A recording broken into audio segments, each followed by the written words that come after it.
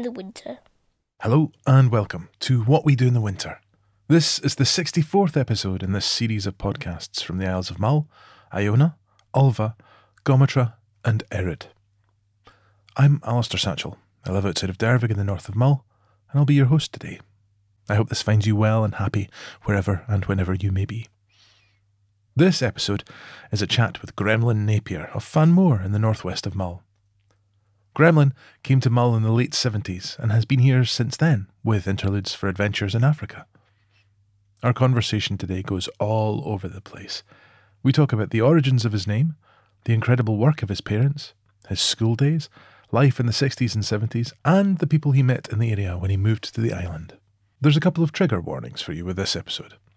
Our conversation features strong language, in fact some of the finest swearing I've heard in a long time. References to dead bodies at about 10 minutes into it, and references to the smoking of marijuana. I'm so chuffed to share this conversation with you. We recorded it over a year ago, and I've only just managed to sit down and edit it and get it to you. Gremlin has one of the most beautiful voices you could wish to hear. It's been an absolute delight to spend time with his words again. Without further ado, I'm delighted to pass you over to Gremlin Napier.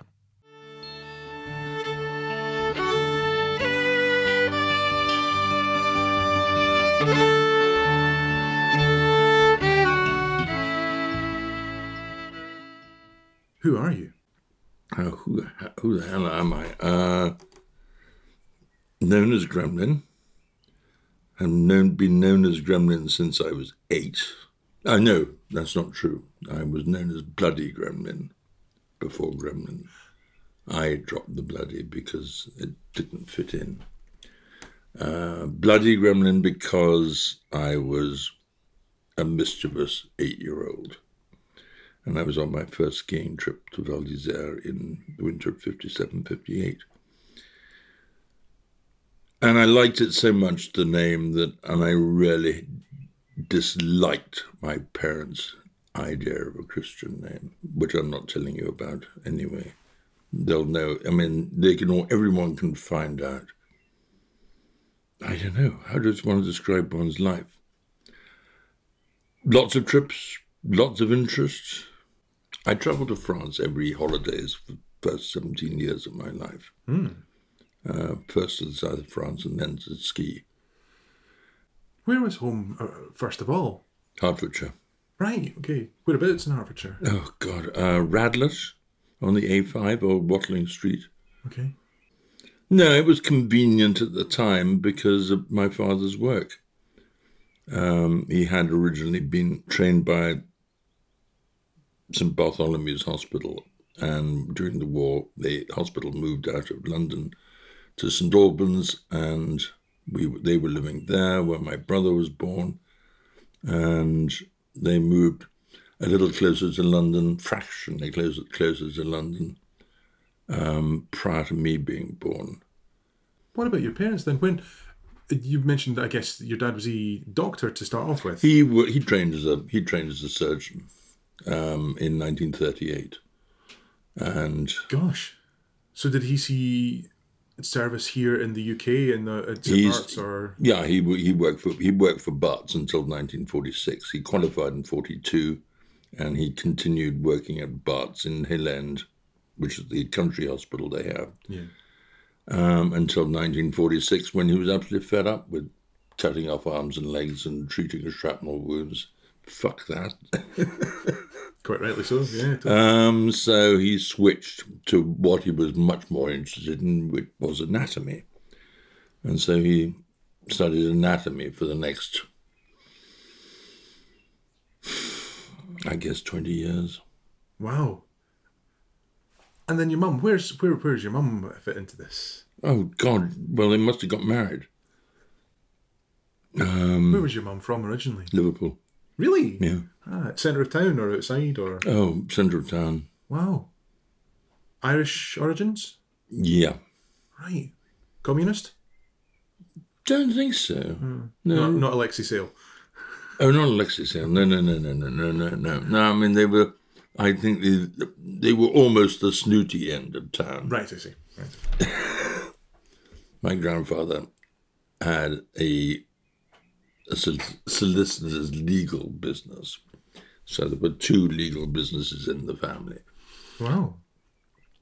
And they all had offices in downtown Liverpool. And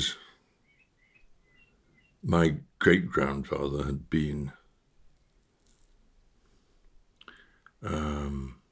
he was there before, and he was a member of Parliament since, I don't know, 1890 or something like that. Wow. Right up until about 1920. What was he? Was he a Whig? Was he a Tory? Was he Tory? Right. I'm sure you've seen Parliament change a lot, because is that just before the Labour movement starts, isn't it? Really? I don't know. You would know that better than I. I mean, my history lessons were all about Plantagenets. Yes. Nothing modern. That's white blood cells, isn't it? Plantagenets. Oh, no, sorry. Yeah. So your dad then, was he from London originally himself as well? His family had all originated from, I guess, from Thirsk. Is that Devonshire? That's North Yorkshire. Right. What have they been doing there? Well, my grandfather, my father's my great-grandfather, John Russell Napier, was a minister of the church, the English church, and had been born in Thirsk and taken up his practice as a minister at the Anglican church in Preston, Lancashire, and was then, of course, allowed to play first-class cricket for Lancashire. And he eradicated the Australian touring team. He caused damage by his bowling. And is cricket something that's run in the family as well? No, I don't know. My father played in his first 11 at school in England in late 20s. Right. But he'd already got a fucked up leg because he'd broken his leg in 1927 in 3 places on a cross-country run. Oh, yeah. That must have hurt. Well, I mean, yeah, but they didn't know much about orthopedics in those days. Right. Orthopedics was in its absolute infancy. Yeah. And so it wasn't, much later and towards, the end of the 30s and the beginning of the war when, more was actually being done to sort people's arms and legs out. Yeah. Instead of just chopping the bastard off. Yeah, totally. So was that something he carried with him? Did he carry his leg with him for his Yeah, life? he did. I mean, one leg was 2.5 inches shorter than the other. By the time everyone had a dig at his leg. God. And he lived in a raised boot. He always had a raised boot. And so he couldn't run in the first 15, so he had a runner. Gosh. That's amazing. So was there any sort of corrective surgery done later on in his life at all? No, I don't know how many. I mean, the point was the difficulty was really that his father was permanently stationed in Calcutta, and he was at school in England. Okay. And there was a guardian, but the guardian was fucking useless. So what was his father doing in Calcutta? He was a professor of tropical medicine and parasitology. Wow. That's amazing. Well, another doctor in the family. I mean, so we got godbotherers and doctors. One keeping them for God, one other one keeping them away from God for a bit longer. That's amazing. So your dad's done anatomy for after his surgical career. He did really from 1946. He was at St Thomas's in London between 46 and 54. Then he left St Thomas's and went to the medical school at the Royal Free. Because I have long memories of going to visit Pa at work And, in order to get from Pa's office, you had to pass the chemical laboratory, and it was full of fumes and smells of acids of all sorts, and then all sorts of things lying in bottles. I mean, there was always a human fetus in formaldehyde sitting on a shelf in Pa's office. I mean, but there's, one got used to those things quite. And then you went through the cutting up room, and there'd be all these bodies lying, under sheets, and you'd just see the feet sticking out. And, they would all be in varying states of cut-upness. Analysis. And that's... Not quite psychoanalysis, something sort of a little bit more thorough. Well, I'm just... And, so, I mean, yeah, we were faced with death, I suppose, from a very early age. I mean, it was just, part of, this is what happens in the end. If you don't go in the ground, you come here. Both your parents achieved world renown in their fields. Can you say a little bit about how they went into what they went into primatology? Well, primatology was, I think, really my papa's baby all along. I mean, he set up the first unit of primatology in Britain. Officially, I think it started in about 1962. So I think I know he certainly did radio. He was on the radio, on BBC Radio, from about, 57 or 58, talking. One of his programs was called Apes in the Attic. And he loved radio because he had come from a family of actors as well. And so limelight, either acting or in your voice being portrayed, or your visual, in your visual. When television came, then he was definitely in his limelight. He loved television and did as much of it as he could. So I mean, primatology. It was an unknown science. It was almost an invented science. I mean, there were people like Louis Leakey in Kenya, or Tanzania, who was digging out fossil man out of Olduvai Gorge. And so going from the human body, I mean, if you work with bodies all the time, and the human bodies, and then you look at our closest relative, chimpanzee, and you think, well, you look at, the structure of the bones, the structure of the foot, the structure of the hand, how their hand has to be adapted to our hand, and how the bone structure changed from walking on all fours to walking bipedally. In all these things, I mean, he was fascinated by arms and legs. That was really, that was really his scene. And how did your mum fit into that then as well? Because she just became a student. Right. Just like all the other students. I mean, she'd got us into school, and she felt, she didn't have to do the mummy role, or continue it to the same degree.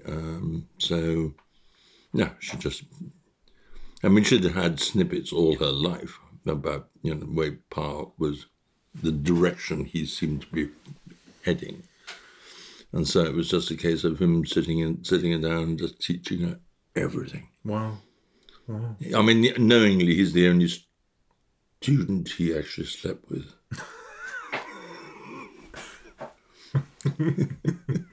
And this is actually, here's your cousin. No.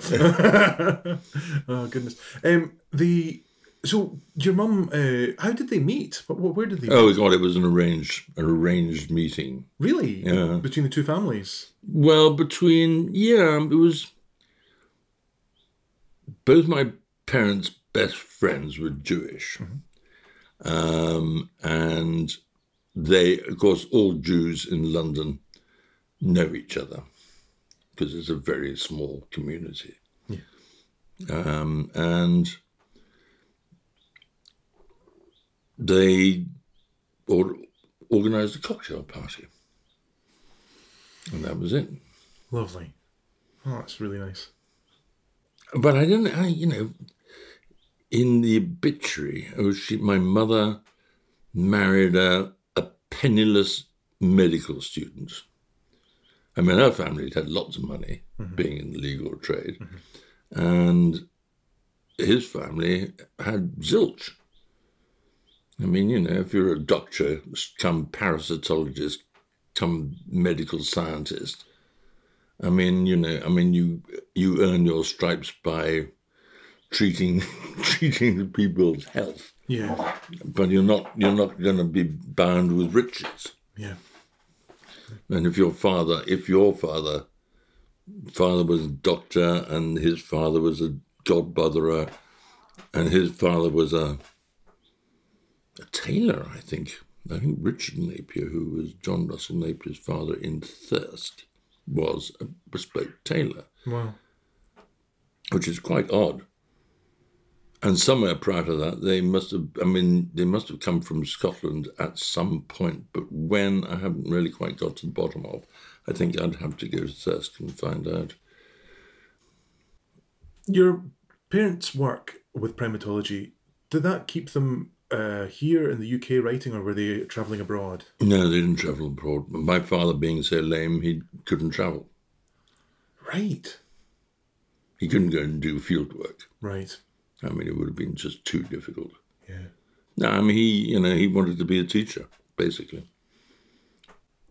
He did his own research, and luckily he had so many students. Yeah. He had, reams of students have all gone on now. They might be all quite old now. And the new kind of lot that are coming through, their teachers were my pa's students. An example is Alice Roberts. Oh, yeah. I mean, she was a student of Bernard Wood at Liverpool, and he was a student of pa's. So, I mean, there's all these connections. So, I mean, he must have taught them well. And I mean, I know all his students say Pa was a wonderful teacher because he made the story fun. And that's it. That's the art of teaching, is you make it fun. And within their careers, your mother and father, what would you say that they were most proud of? Don't know. No, I mean, they were proud of everything, I guess. I mean, they wrote books and they worked very hard.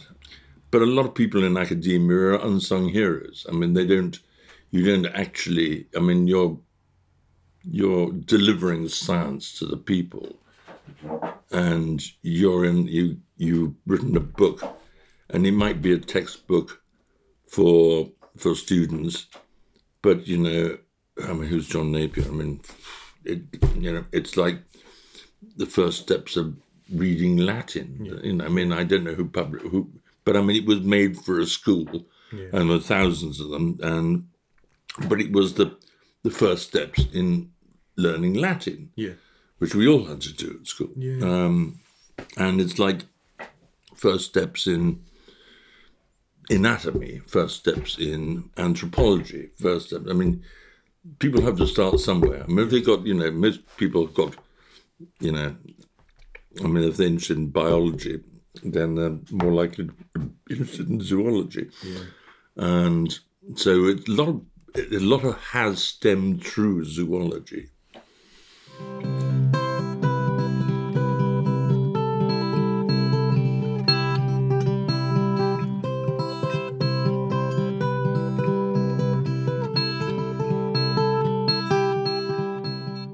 Your mum stepped into studying with your dad when you went to school. Where did you go to school? Oh, God, private education. Right. A great uncle, who would have been an uncle of my mother's, left all his money to privately educate his 10 great nephews and nieces. Wow. That's incredible. So they were all privately educated. Gosh. So where did you go? Did you go to Stowe? Did you go to... Oh, God, fuck no. No. I mean, I went to a good prep school, but my secondary education, another sort of public school, was awful. Mm-hmm. They were all into God. Right, okay. And, just a waste of time. Yeah. And naturally I rebelled. Yeah. How did that rebellion take? What form did that rebellion take? Just by not behaving. I got into smuggling. Oh, fantastic. Contraband. Contraband into school. So what like, sort of... Wine, usually. Wine and fags. I always remember my housemaster approached me one day and said, "A little bird tells me that you that you are up to mischief." I only sold to the wealthier boys, not the people in my house. But then again, I would gather some friends and we'd go down to the woods and we'd crack a bottle of wine and we'd all get pissed. Quite normal things. Yeah. So who were your friends at that period? I don't know any of them now. Really? No, none at all. Right. They were all boring fucks. Really, I've got nothing in common with any of them. I have one friend from pre-prep school I've known since I was 4, who I still communicate with occasionally. But, the rest, no, they were a waste of space. I just feel that they were all what I would have called in those days really terribly straight. They're white, they're going to marry another pretty white girl, they're going to put on a suit and go to work. And they're going to be members of the cricket club and the tennis club, and they're going to go to, I don't know. They sound frightfully boring. Not the sort of wild people I preferred to hang out with. So who were the big characters that showed you the kind of life that you wanted when you were younger then? It was just in the air. When I got out of school with my 2 O-levels, I experienced freedom and away from institutions. And so what did I do? Well, I smoked a joint. What else was I doing in 1968, 7? And I went on smoking joints till this day. It probably isn't good for me, but it helps me by. And so, do you remember what the early days of smoking like that? Was it a sense of contraband around that then as well? The point is that with marijuana, it's been, they've been making hashish for about 3,000 years. Yep. Mainly in places like North Africa, in the Islamic centers of the world. I never found it addictive. I found it Moorish. Because you'll do without it sometimes. Yes. You don't suffer necessarily from, desire or, not like Class A drugs. No. There was about 10 years ago, there was an advisor to the government who, that's right, he was at Imperial College and in London, a very highly respected institution. And quite often, during this recent pandemic events, they've been consulting people from Imperial College. Yeah. And he specialized in drugs and alternative treatments. Yeah. He wanted to change the drug laws, the law on marijuana in this country. And the government wanted to change it from grade C to grade B. And he said, no, you've got it all wrong. It should be dropped from C to D.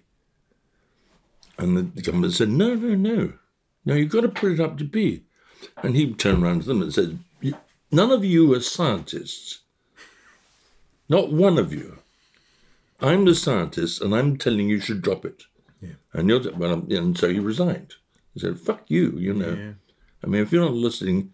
To the science. Yeah, not listening to the science. That's what Boris is being accused of at this moment. Yep. Yeah. Not listening to the science, not listening to the experts. Yeah. So, Miss Professor Nut, very appropriate for a druggy bastard. Now, I saw him on First the name Office. First name Office. I don't know. No, he's Office Nut. Sorry. Yeah. Well, not all the time. I smoke periodically. I have a tendency to smoke in the day. I make very good marmalade under the influence of, and everyone still likes it. And I don't spike my marmalade because the price of a jar would go escalating. I'm £5, but if it's got substance in it, well, you might have to put up to £10+ so I can make a suitable profit on my illicit goods. Start the day the gremlin way. Yeah. So, 1960s, London, was it quite boring? No, there was lots of things. Well, the flower power, and hippies and marijuana and people wearing garish clothes. Were you at that famous Rolling Stones gig? No, I went to... The only ones I saw in Hyde Park were Pink Floyd. Oh, yeah, dancer. And Blind Faith. Wow. And I think those are the only two. That period of Pink Floyd, that's when Syd Barrett was with them. Mm. So you saw Syd Barrett's Pink Floyd live? Yeah. I'm but that was then, but that's what it was available. All these bands were available. What did you think? Were they any good? Well, I don't know. I was probably off my head. As everyone else was. Yeah. Had I been more of a Pink Floyd aficionado, it was a lot of excerpts from the album Atom Heart Mother. Oh, right, okay, that's later then. Ah, yeah. Yes, okay. It's not the Amagama time or before. Yeah. No, it was much later. Oh, okay, nice. Because, Nick Holmes down at Aris, he was at school with them. No, it wouldn't surprise me. Because they're Cambridge boys, but yeah. Ah, man. So, yeah, London, 1960s, counterculture events, all sorts of things. Where did your adventures take you? I wanted to do something with animals, wildlife. So I we'd always had long association with zoos. And my father was on about 6 committees of London Zoo.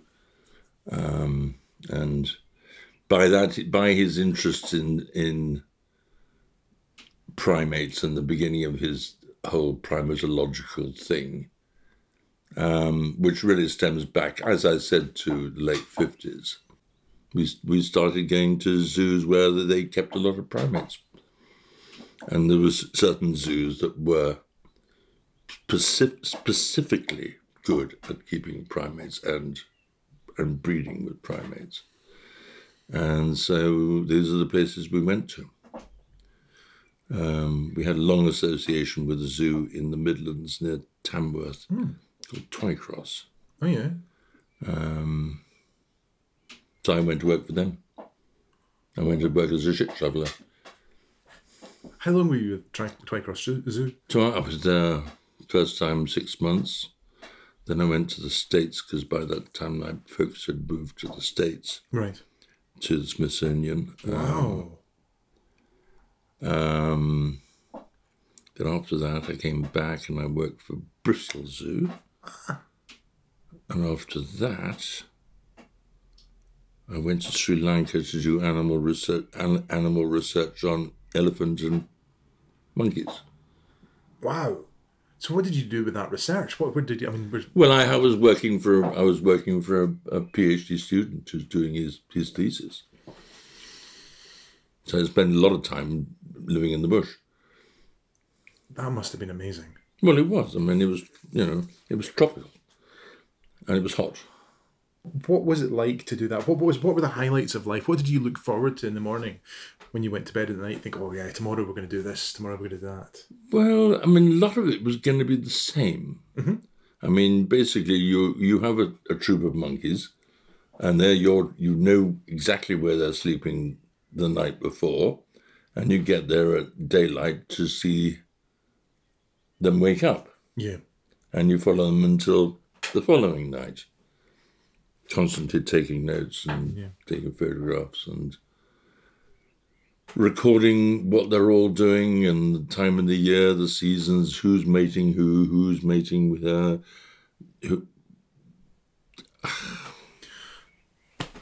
This makes me ask the question, so such close observation of primate society, did you find similarities between their species and ours in terms of how they organised themselves?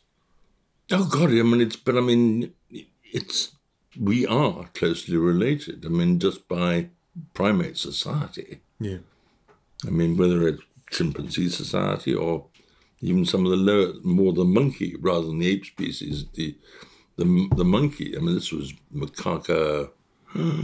Which one? Is it the toque macaque? I can't remember what its Latin name is. Macaca, which is all macaques.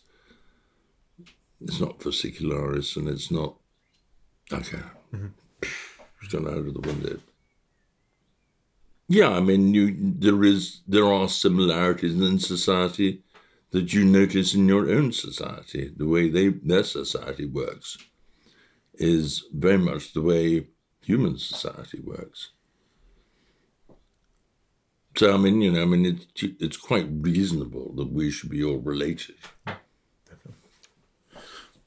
When I first met you, you'd been in Africa. You have a long connection with Africa, is that right? No, because after I went to Sri Lanka, I went to Kenya, looking for something. Don't know what it was. Why Kenya? What did you think? Well, I mean, naturally, I saw the wild open spaces. And I thought, I want a piece of the action. I want to work in national parks, or I want to do animal research, or do animal collecting, or something. I want to get involved in wildlife in some part of Africa. And Kenya happened to be, but also, I mean, I'd had at least 2 of our students there. So I had inroads. Yeah. I suppose it's called the Old Boy Network. And how did you find Kenya? What was it like? Oh, great. Whereabouts were you? Where were you all over? Yeah, I was, I'm based out of Nairobi, and Nairobi in 1969 was still, really quiet. It was just, 6 years after independence. Was the legacy of that struggle still there? Well, I mean, it's always going to be there. I mean, you don't necessarily see it. Yeah. If I had hung out more with the indigenous population, I would have learnt more about it. Yeah. I mean, it's only from subsequent reading that you actually learn about, I mean, the white man's influence on Black Africa. Yeah. And how they were, basically hated eventually because they wanted to rule supreme, and they were fish out of water in a completely foreign land. And it was all about, things about like the Mau Mau uprising, the emergency of 52, 56, when they got their own back. Yeah. The accounts that come out about the Mau Mau, what the British did to the Mau Mau afterwards. Oh, fuck. I mean, Terrifying. Beastly. Absolutely beastly. I mean, they're still apologising today. And rightly so. It's horrendous. It's British colonialism has a lot to answer for. Oh, about it. I mean, just everywhere. I mean, it doesn't matter. I mean, colonialism is really a dirty word. I mean, it was all the rage in the days when it functioned. Mm-hmm. But as soon everybody look at it in hindsight and think, fuck, what did we do?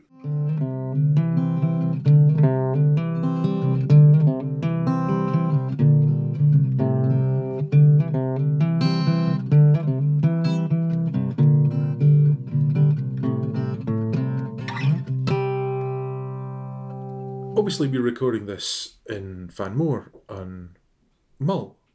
At what point in your life did you come to this house here? Oh, 1978. And what brought you to here in 1978? I came on holiday with a family who've got a cottage down the road. Which family was that, if you don't mind? Luard. Oh, right, Luards. Okay, right. And what have they told you about Mull? Well, Jock grew up here. Right, okay. Jock, his early years was at Kilfinnichan when his mother's family had the big house. And all his family, that lot of family were McVeighn's. But prior to that, they'd been at Ardfinnig, and prior to that, they'd been on Iona. Another minister. I see. yes, they abound. And the only other person who was related to Jock was Kenny Way's wife, Fiona. Ah. She was the first cousin of Jock's. Much missed Fiona Way, yeah. Very, very. I'd never met her. She, but you can still hear the impact of people when they talk about her. Well, she was good at backs. Dowsing as well, yeah. Oh, yeah, absolutely. Yeah. Well, she was taught by a particular person called Bruce McManaway. Right. So why Mull? Why Mull? Why here? Not just why Mull. Because it was empty. There was nobody here. And I came to this coastline and I thought, this is beautiful. I'd really love to live here. And I've been looking for a here for a while, for about 10 years. And all I had to do was come to Mull, and here it was. And that was it. And Jock and Sheila, his wife, organised a gathering of their friends, and within an afternoon, I'd got a cottage and a job. Oh my God, that is so different to now. That's incredible. So what was your first job then? Oh, God, I worked, who was that? Oh, I worked for... Oh, one of the first jobs was working for James Knight, doing the extension of Dervig School. Right. And the other job I had was building paths for the chalets at Hearnish in Tinmurray, which is the Norman family. All right. And there's still, I don't know who's, oh, that's right, it's, who lives there now? Rona Normand, who's married an American. He's called Gus, I think. They live on the East Coast. And then after working in construction and roads and things, what did you go on to after that? How did you make a living after that? Became a fisherman. On your own or with? No, I'm working with. I went into partnership with a guy locally. First, just to fish lobsters around the back of Alva and things like that. Nice. Then I joined another partnership to fish prawns. In Loch Nakeal? In Loch Nakeal, Loch Tua, and all the way around the immediate area. How did you enjoy that? Hard work. Yeah. But I was 27, I was still young. I was still within my capabilities. Wrong height, far too fucking tall. It's only, I guess, now that one realizes that how tall, you're too fucking tall. I mean, you're like, the only other person of comparable size is Tony Radcliffe. Mm-hmm. Yeah. Too fucking tall. How tall are you? Well, 6'4", 6'5"? 6'7". Well, but I don't, I always lied slightly. I was actually about 6 3/4. So, 6'7" will do. Or, as it states in your passport, 2.01. There we go. Gosh. But I have now shrunk, of course, growing up. That's it. Yeah, no, this. When did you start with the jams? And the interest was kind of came together in about 80, 81. So 3-4 years into your time here. Yeah. I'd left the fishing because I'd had an accident and I'd broken my leg on a motorbike in 77. And I got, there was all sorts of damage, through fishing. Yeah, hunched all the time. Well, not so much, I just had vulnerable legs. And I started getting ulcers and abscesses and all sorts of things like that. And it just made it difficult. So, I was looking for a job I could do 365 days of the year. So the recipes that you use, are they ones you've created yourself? Or are they ones from your family? Yeah, some family ones, some stolen like everybody else. That's where, you want recipe for something and you go into, you've got umpteen recipe books and you compare notes with all of them. Yeah. And you adapt it to suit what you want. Yeah. Yeah. Sure, there are family ones. But, they're all those recipes are pilfered from someone. And do you have a favourite one at all? Is there one that you always look forward to? Oh, no, not really. I have what's left over. Yeah. And particularly your chocolate sauce is one we have to ration. Well, a lot of people have to ration it. That's Christmas time. That's a special for that. Yeah. Oh, God, fuck no. There are people who have it more often than that. No, it is very good, but it is very chocolatey. Yeah. But look at the ingredients. There's nothing in it apart from syrup and cocoa. How simple. Fantastic. In 1978, as you say, there were very few people here. Who are the people that you do remember from this part of the island that stand out? Well, in Croft number 1, where Rhoda is now, is Donald McKinnon, whose niece is Margaret McKinnon at the Square. Oh, yes, yeah.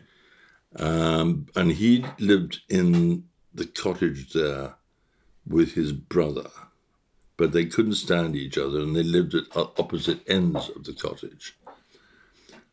Donald didn't do anything apart from he had a cloth cap and a long, rather scruffy coat.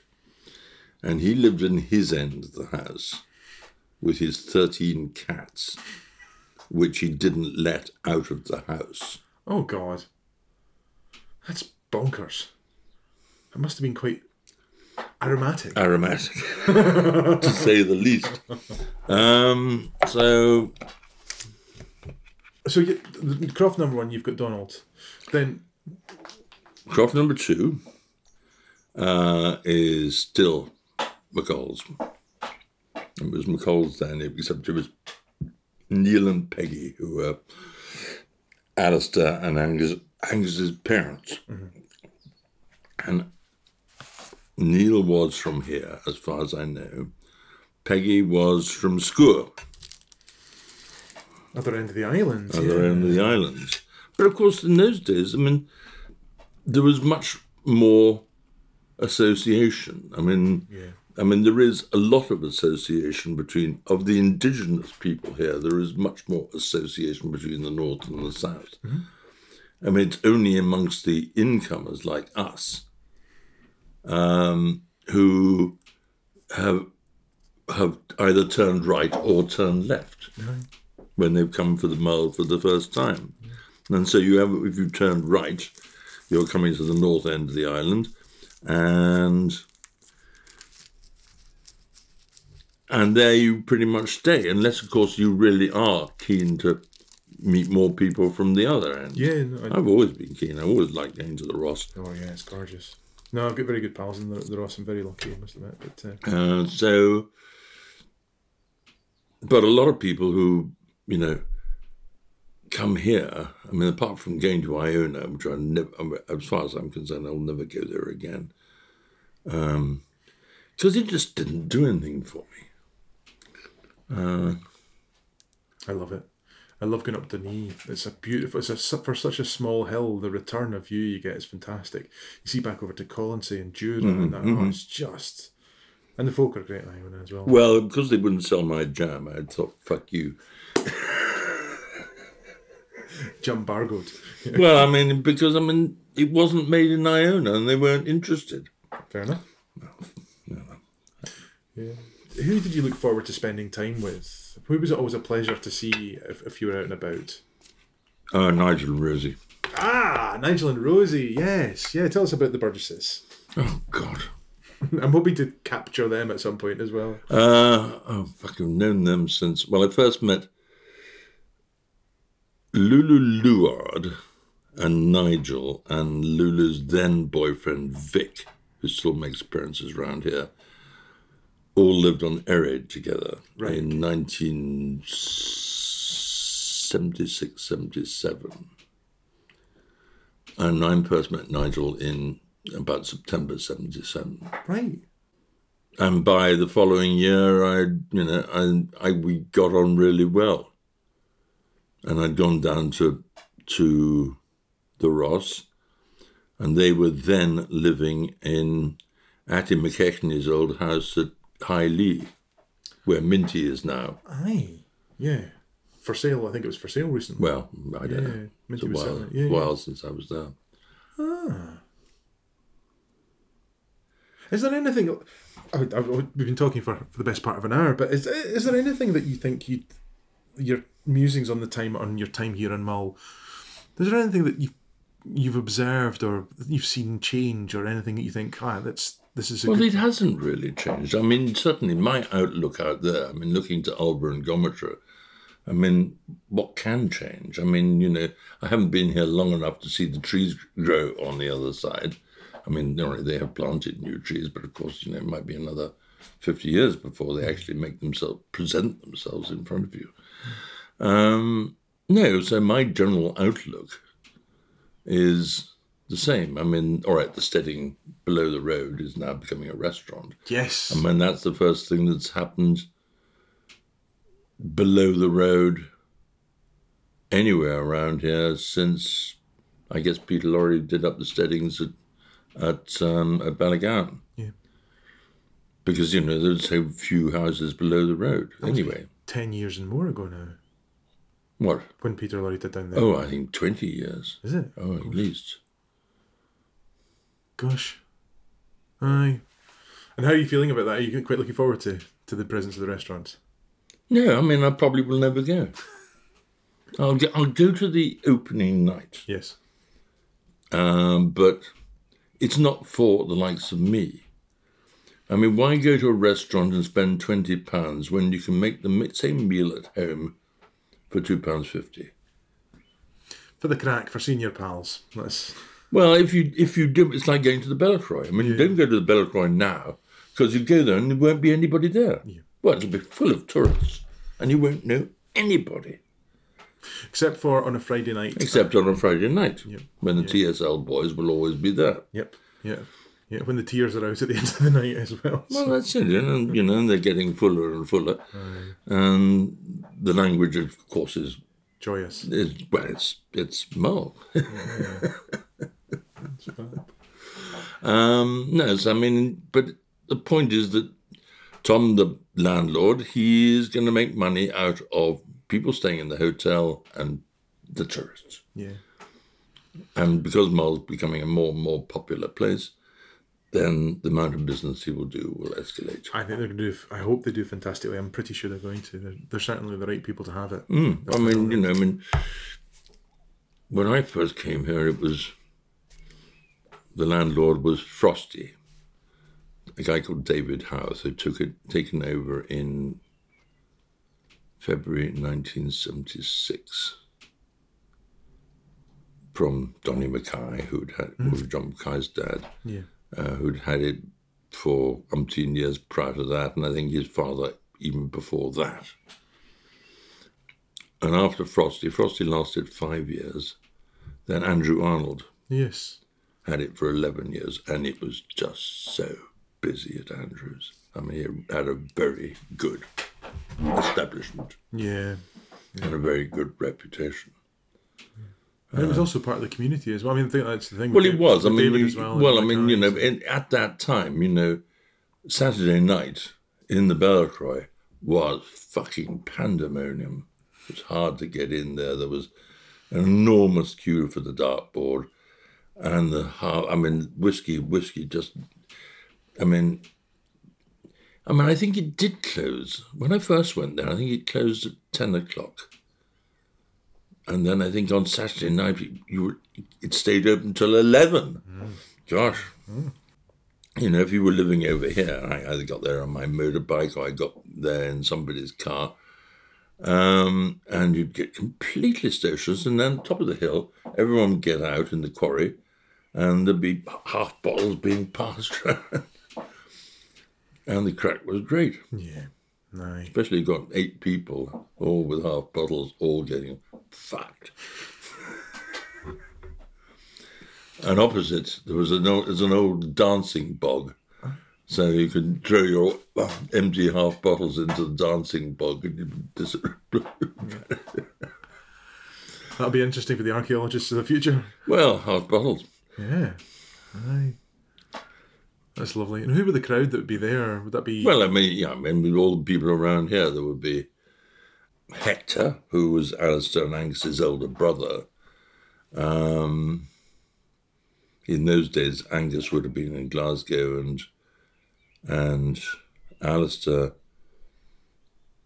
was married and living somewhere else, but was still working in the North Sea. Right. And then you and my skipper lived next door here, long before my awful neighbour arrived, who was... You had 20 years of that and more. 30 years, I guess. Gosh. No, but I went to Africa for a lot of it. That's quite a distance to get away from. Who had the croft? Nobody had the croft. The croft was...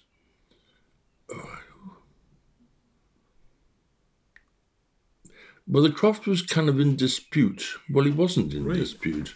It was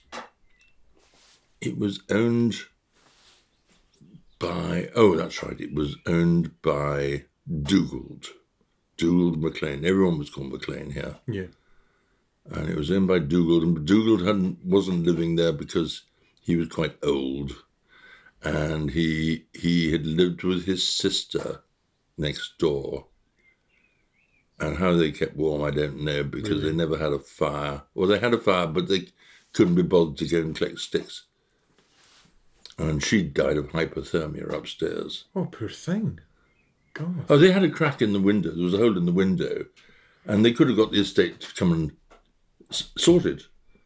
But they couldn't be bothered to get hold of anybody on that. Gosh. I mean, you know, it was all... Apathy gone. Oh, totally. Gosh. When was that she passed on? Was it? I think before I arrived. Right. So, I don't know, 74, something, say. Yeah. God. And then who else was in here?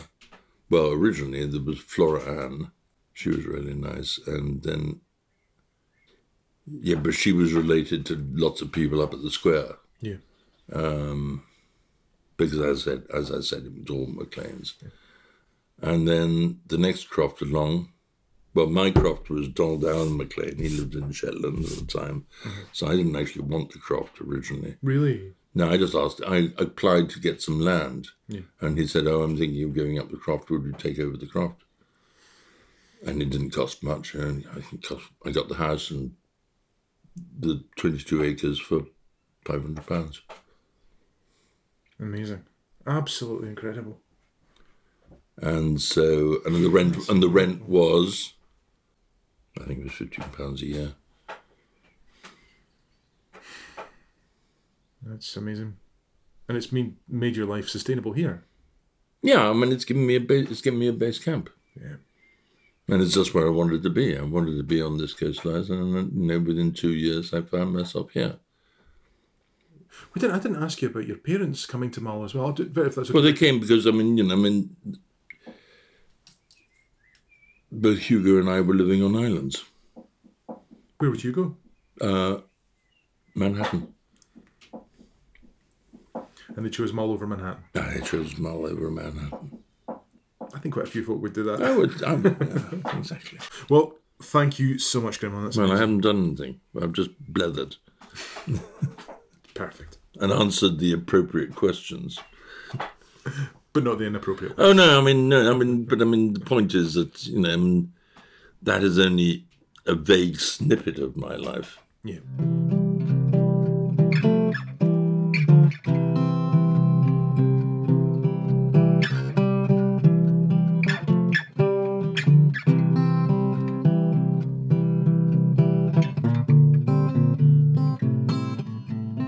Thank you so much for your time on this, Gremlin. It was a great pleasure to spend time with you. Hope we can catch up again soon.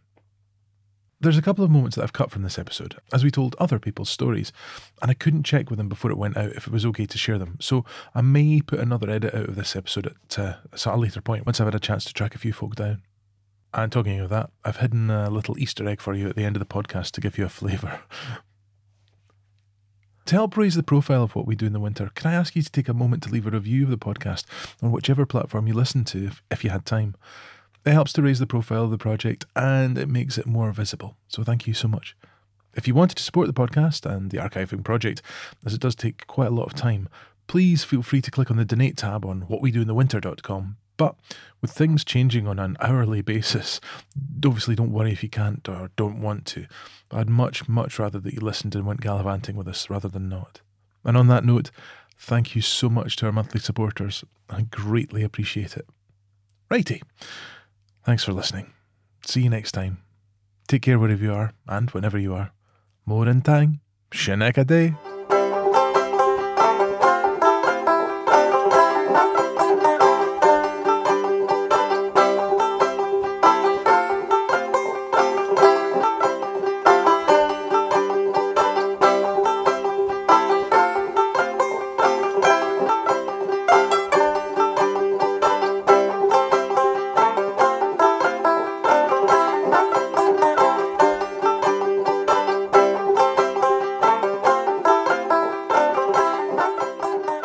And stuck in my underpants was a pound of chipolatas.